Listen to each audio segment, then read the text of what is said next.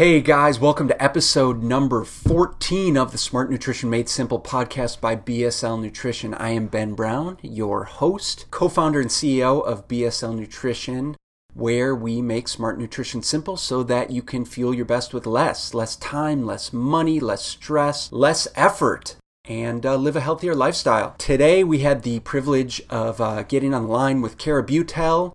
Kara and I went to University of Bridgeport for a master's degree in clinical nutrition. So she's my colleague in the realm of nutrition. And we graduated a couple years ago. She has a 2-year-old, just about the exact same age as my little guy.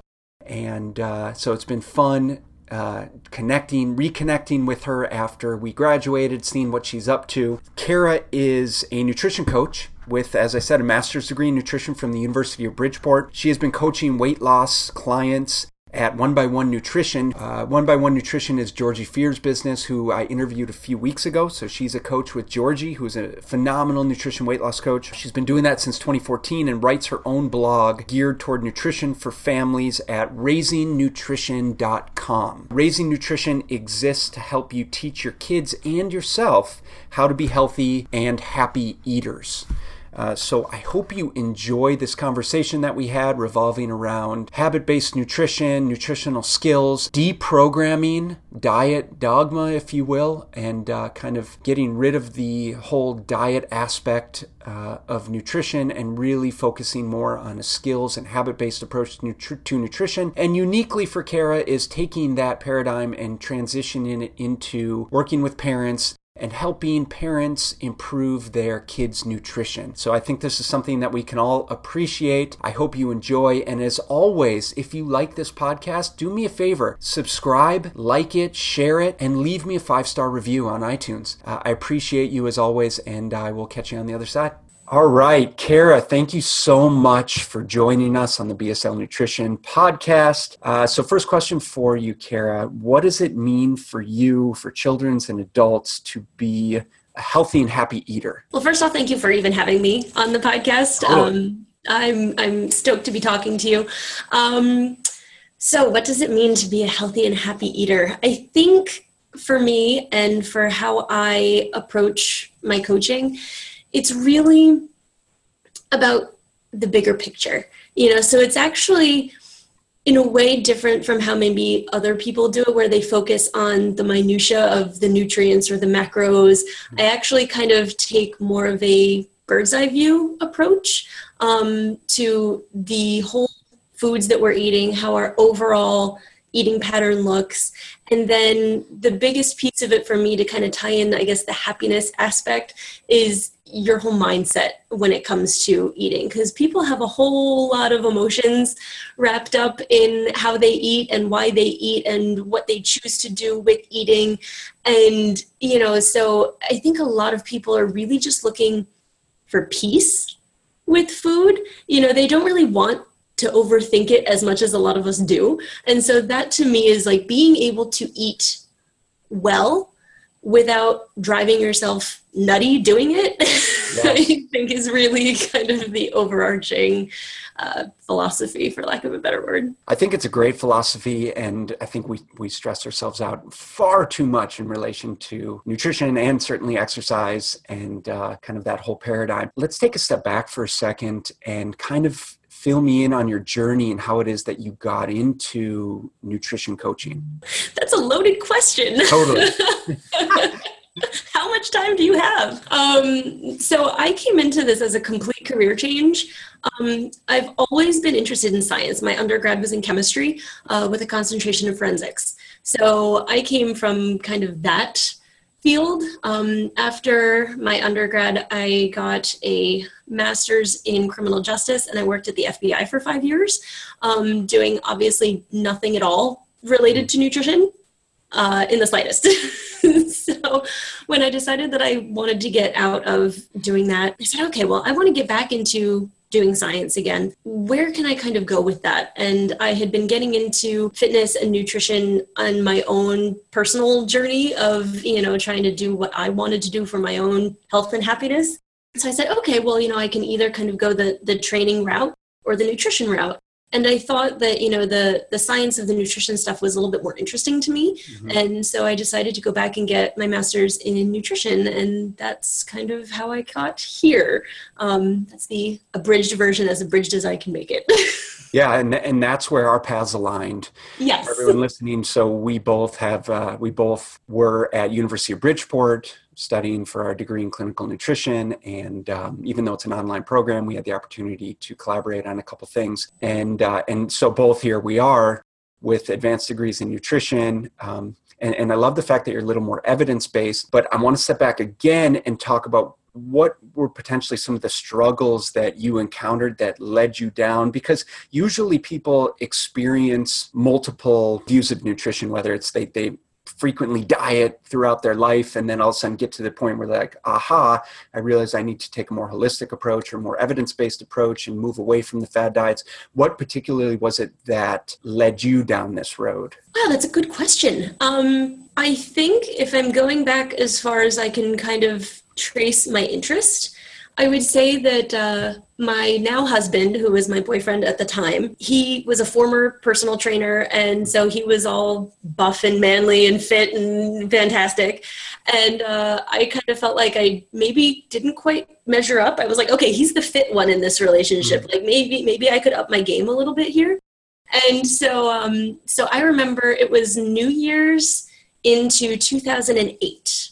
And I picked up the New Rules of Lifting for Women book by Lou Schuler and started actually going to the gym and doing legitimate exercises, not, like the weird classes that my mom took me to when I was 10. It was like the 80s people in the leotards and the leggings. And so I kind of got into it from there. And that's where the nutrition interest started to come out. And I think what a lot of people do, and I really overthought it at first. I did all of the calorie counting, the macro tracking, everything went into, I think I used Fit Day. I don't think I used my Fitness Pal, but everything was tracked. And, so I went down that road for quite a while. But then I decided that was way too much work. And, so I moved from that into a little bit more of like a relaxed approach. And then I went to a naturopath at one point who told me, tested me for all sorts of random things because I was having some GI stuff, and told me that I couldn't eat gluten or dairy or soy or eggs. And I went, oh, well, damn. Like, what the hell else is there? So I did the best that I could. I said, you know what, I'm purposely saying screw you on the eggs because I will eat those every day forever. But I'll try with the gluten and the dairy things. So I did that for about a year and a half. And I essentially went full blown paleo because it was just easy to Google paleo recipes and have it be something I could eat. And, so I kind of, fell down the paleo rabbit hole a little bit and again started overthinking everything. And eventually realized, just said, you know what? All of this effort, again, to avoid gluten at every turn, do I actually feel any better avoiding these things? And I didn't. So I, again, kind of took a step back and said, all right, how do I actually feel? And, I introduced some of the things back in, and it turns out I was fine.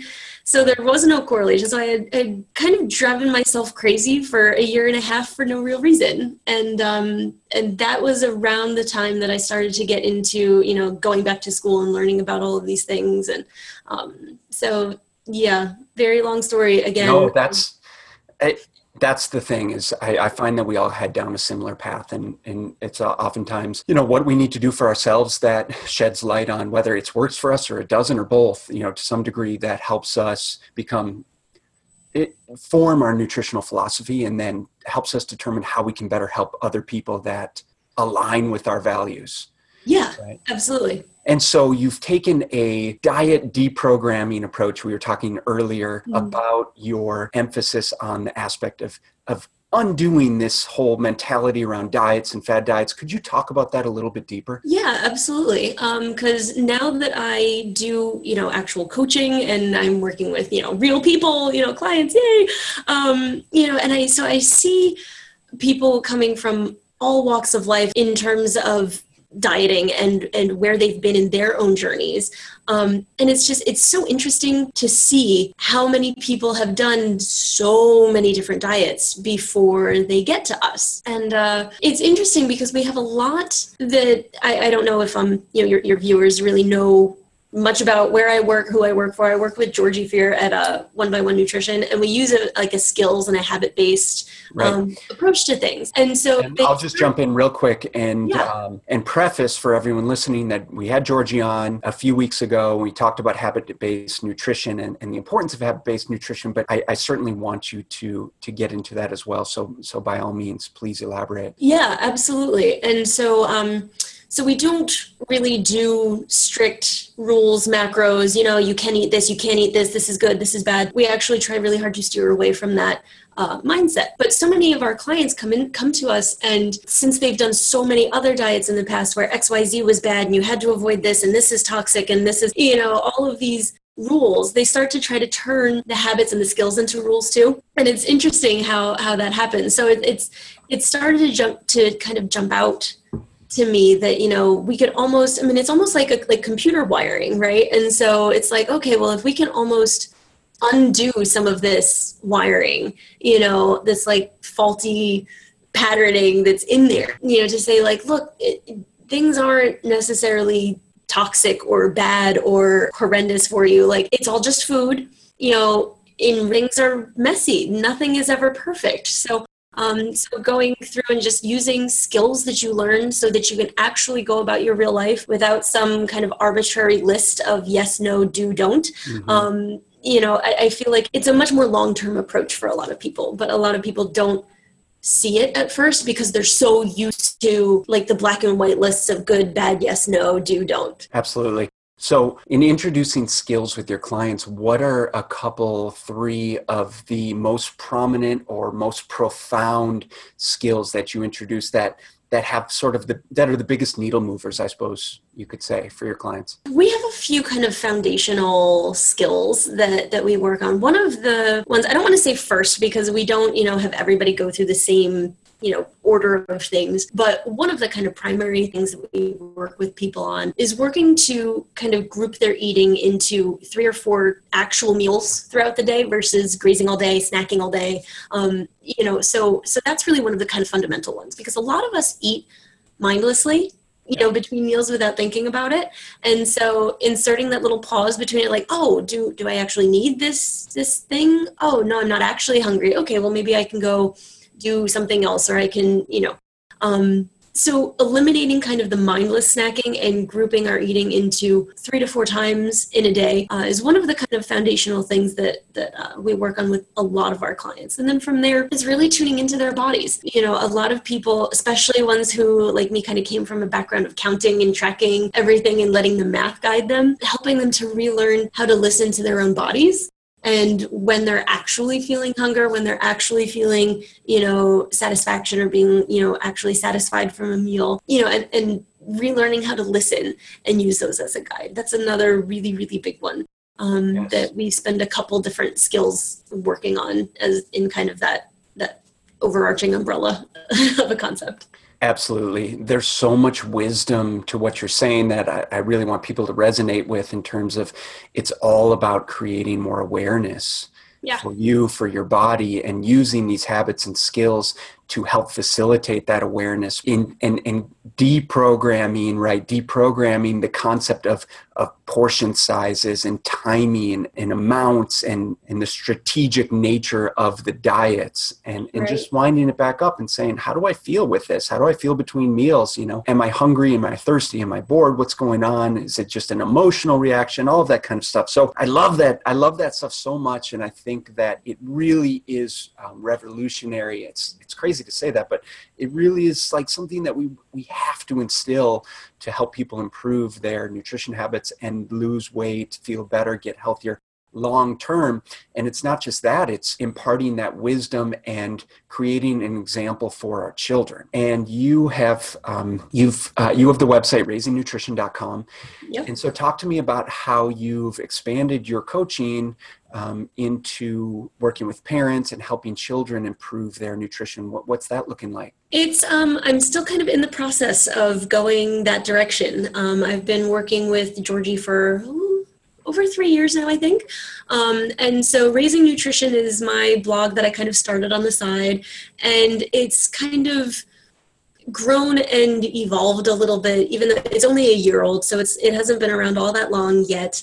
But like I said, after seeing these clients and the dieting mindsets that a lot of them are coming to us with, I said, wouldn't it be awesome if we were able to raise our kids to kind of have this non-stressful approach to food from the get-go, so that we don't have to kind of relearn how to do it. Like they already know, like it's kind of an innate, like this is how to kind of eat well and balanced and without, attaching emotion to it and all of that. So I said, prevention's the name of the game, right? Like preventative medicine and food, I feel like is very much tied to that. So I said, okay, well, so I started gearing some of my blog posts and my writing towards healthy pregnancy and feeding kids, and while also kind of tackling the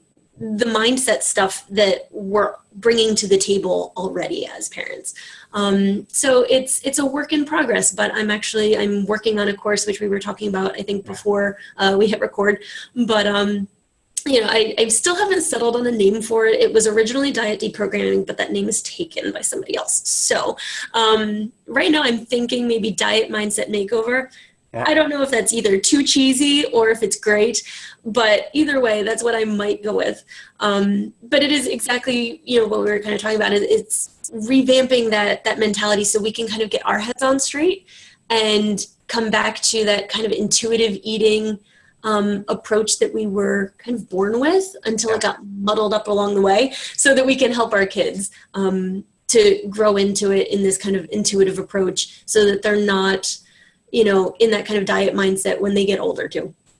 So what should a child's nutrition look like? What are kind of the fundamentals of a children's, of a child's nutrition? Is it any different than an adult's nutrition? And as parents, how do we support that? It's so hard, right? Because, as parents, we're all just trying our best. And these kids give us a run for our money at every turn. And so there's no like set answer, right? Like there's no perfect way to raise your kid to be this like perfect eater, because perfect eating doesn't exist. We can just kind of foster the right mentality and approach. And, since we're the ones cooking, we're the ones providing the food, like we do obviously call some shots. But we have to kind of foster their independence and their choice making in an age appropriate manner as well. So just a lot of it, the name of the game for the most part is encouraging variety and providing a healthy variety of foods, and then helping them navigate that. And, some people will, say, I never allow my kid to eat sugar ever. Mm-hmm. And, I feel like sometimes that's maybe not the best approach, because then, they get to a party and all of a sudden there's cake, and they just they face plant into it because they're like, this is the most amazing thing, So, just finding that balanced approach and helping them, decide different things as they grow older and they learn more and all of that. So there is no perfect answer. Yeah. It's just helping and guiding, really. It's kind of a catch-22, isn't it? Because you want your child to be as healthy as possible, and you want them to make the best nutrition decisions. But at the same time, you don't want to create, this emotional issue around food and fear. And we have multiple friends that are uber paleo and only have organic and gluten-free and no dairy in the house and super strict at home. And then we hear all these stories about the kid goes out and they just go nuts. They go to a friend's house and they're just notorious for just going crazy. And that's certainly not the mentality that we want to instill in our children. And at the same time as, we're trying to establish our own emotional security around food and all that stuff. So sometimes it's just the best to lead by example, and then from the beginning, and you can tell me what you think, is just it's just have them eat real food, from the very beginning, and it doesn't have to be necessarily gluten, dairy free, but just teach them how to make healthy food choices. Yeah, absolutely. And offering that variety and offering it several times. I mean, there's been studies about how, I think it takes, like between 10 and 12 exposures to a food for a kid to actually have, be able to decide if they even like it or not, or to acquire a taste for it. So, so often I think, we try, try these, black beans or whatever, once or twice, and the kid's like, Right. And so we stop trying after 3 tries, because we're like, oh, well, third time's a charm, guess not. Okay, well, I guess we'll stop and we'll go back to chicken nuggets or whatever it is that, that is, something that they know the kid will eat. But keep that exposure going, and eventually they start to develop a taste for it. So it might take them 10 tries, 12 tries, 25 tries, but keep offering. It's okay if they don't eat it, but keep offering. What are some of the frequent issues, problems, for lack of a better term, that parents fall into with their kids' nutrition? What do you see frequently that can inhibit a child's nutritional diversity, if you will, or their palate or something like that? I would hesitate to say anybody's doing anything wrong, because, we're all ever just doing the best that we can. And like I said, kids, as fabulous as they are, they can be a challenge. And so I think one of the things that we all fall into to a point is giving in a little bit to picky eating. It's one of kind of like the most common concerns that parents have. My kid won't eat any vegetable, or my kid won't eat anything but chicken nuggets, or, something like that. And so if you're met at every meal with resistance to what you serve, eventually you're going to be like, all right, screw it, just have your chicken nuggets. Like, pick your battles. And absolutely, we need to eventually just pick our battles. Like, we have to have some sanity in the house too, right? But, again, encouraging the variety, maybe offering chicken done a couple of different ways to see if they'll take chicken other than chicken nuggets. Sure. Always offering that vegetable as a side. If it's 1 bite, 2 bites, put it on the plate. If they eat it, fine. If not, okay. But, to say, oh, okay, you're not going to eat this, I'll make a separate meal for you of chicken nuggets. I think that it not that it creates problems, it just makes, I think, things a little bit more difficult down the road, because then you've got this expectation of, oh, well, if I don't eat it, I know I've got chicken nuggets coming. So to kind of set that expectation of, that precedent. And so I think it's tough, because we just want to keep the peace. And so there's that balance between keeping the peace in the short term and then the long term, again, bird's eye view of like, okay, do I want to always be serving chicken nuggets forever and ever? It is keeping the peace, and it's get home after a long day and you're exhausted, and the last thing you want to do is just battle with your kids about eating their vegetables. And understanding, something I've realized, because I have 3 kids and they're 7, 5, and 2, but it's certainly adopting those food choices early, or introducing those food choices early. And, we have pretty good vegetable eaters, and our kids eat almost everything, and nice. A decently healthy diet, but understanding the difference between the kids, and they have very different palates. So one of my daughters likes broccoli, the other one, but she can't stand cucumbers, and vice versa. Yeah. Right? And just kind of respecting that, and figuring out, okay, well, the battle may be, which vegetable are you going to choose? Yeah. Is no vegetable at all, or just as an example. Absolutely. Because us as adults, we've got our own preferences too, right? Like I won't go near a lima bean ever. Like don't put them in front of me. It's not going to happen, and other people are the same way with broccoli or carrots or whatever. And so trying to, again, respect, you use the word respect, and I think it's a perfect word to use, kind of, respecting people's individuality, while also, again, as the parent, guiding them and saying, look, I know that maybe broccoli is not your favorite. Tonight we're having zucchini. We'll have broccoli again tomorrow, or, whatever it is, because Susie's favorite is zucchini. So we're having Susie's favorite today and we'll have your favorite tomorrow, that type of stuff, so it's, again, it's always a balance, and it's just kind of figuring out what works for your family while still trying to, again, just encourage the variety and the exposure to the various different things. Are there any good resources that you recommend to your parent clients that are sort of kitchen must-haves with regard to, helping your kids eat better, helping you eat better, like specific to, kids' nutrition, like recipes, smoothie recipes, ways to introduce more foods, things like that? Yeah, absolutely. Obviously, since I'm only just getting into it, I would love to say, I've got this perfect resource right here for you that I created. But I will interject and say your blog is phenomenal. Oh, thank you. You should go on and check out raisingnutrition.com, because I really, I've been enjoying the last couple of days reading your blog posts. They're very good. They're very science-based, which I appreciate, but also anecdotal in nature.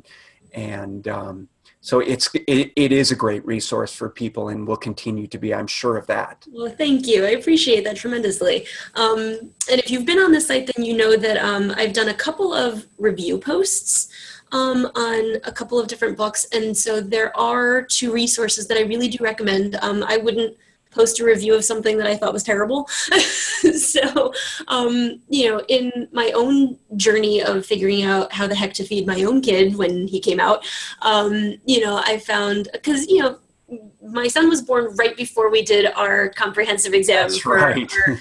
Literally, they scheduled the exam for my due date. I was like, guys, I am not traveling to Connecticut on my due date. We're going to have to arrange something else. So, I had a 1-month-old when I got my degree in the mail. So, I said, okay, all of this theory and stuff is awesome, but now I've got this little being. What do I do with him? Mm-hmm. Like, legitimately, what do I do? Like, there's like schedules, like to go, like he's got a nap schedule, he's got a feeding schedule. Like, how do I, what? And then, oh God, when I start feeding him actual foods, like, what do I do? So, I needed kind of the practical side, not just the theory and the nutrients side, right? So I said, okay, well, where am I going to look? And there were a couple of names that I knew. And this one book was such a big resource for me. And it was the first review post, actually, that I did on the blog as well. It's called Fearless Feeding by Jill Castle and Marianne Jacobson. Phenomenal book. It goes through all the different ages. So, obviously kids start with a completely liquid diet, whether it's nursing, formula, whatever. And then somewhere between 4 to 6 months, they start transitioning to, including complementary foods. And it goes through kind of the process of how to do it. But what I love about the book is that it's not just the practicalities of the logistics of the hows. It's also like the why behind eating and how we feed as well. So it's not just the what, like, here's how to make a carrot puree. Yeah. It's also how to introduce it, how to, get those 10 to 12 exposures, how to approach it, things to say versus things not to say, in terms of, getting them again to start trying to listen to their bodies, even though obviously they're so young too. But again, it's instilling that mindset and that approach from a young age. And so I adore that book tremendously. I still use it. It actually goes all the way up through school age and teenage years, and then deals with some of the issues that pop up later, when kids are teenagers, things like, if your 12-year-old starts, thinking she's fat and listening to her friends and all of that type of stuff. So, I haven't gotten to those chapters yet because my son's only 2, but so it's a reference. It's in my kitchen and I look at it all the time. There's like really handy charts in there. So I love that book. I think it's a fantastic resource. So yeah, I definitely recommend it. You said it's called Fearless Feeding. Is that correct? Yep. Perfect. I'll put a link below. And a couple more questions for you. Yep. That I'd like to finish off with for my guests. And I think the first is, what are some failures that have that you've experienced in your time that have set you up for success later on? Oh, that is such a great and deep question. I love it. Failures. Let's see, because it's interesting in the way that I coach, and I've learned pretty much all of my coaching Georgie. She was my mentor since before I did my program, the Bridgeport program. I mean, I've learned a tremendous amount from her, and a lot of my approach comes from her. And one of the things that she's taught me and that I've implemented when I'm speaking to my clients as well is that, there are no failures. It's all in kind of reframing it and what you can learn from it, right? So I would say that, when I, first started out doing this, I felt like I had zero idea what I was doing, right? Like, so, you coach your first client and you're like, and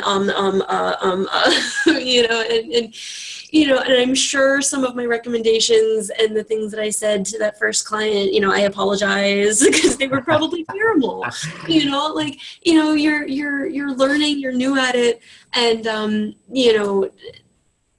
yeah, but you learn as you go. And so you learn, and coaching on the phone is interesting because I don't do a lot of phone coaching anymore. It's mostly online and through email.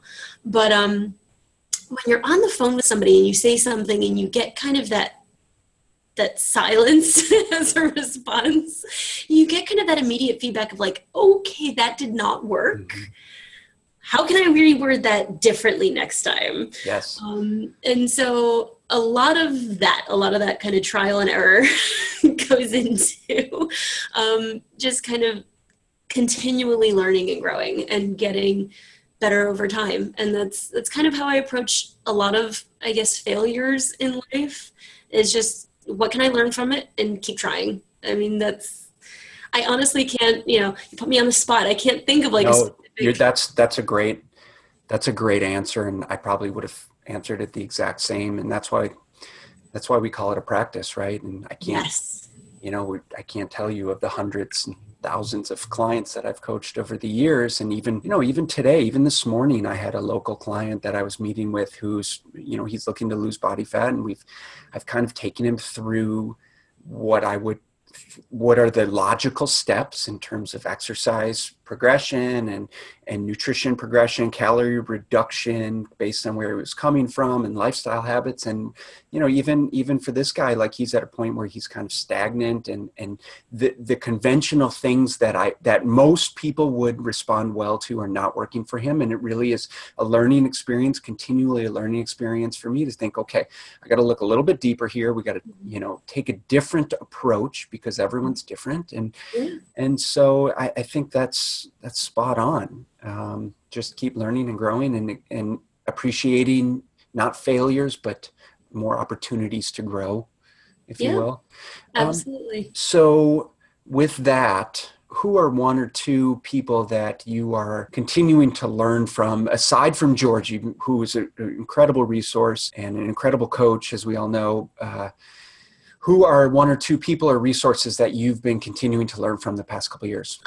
Well, since I've been trying to learn more and read more in the realm of, the childhood, raising kids, realm of things, I've been doing most of my reading on that front. And like I said, it kind of started with that Fearless Feeding book that I recommend so highly.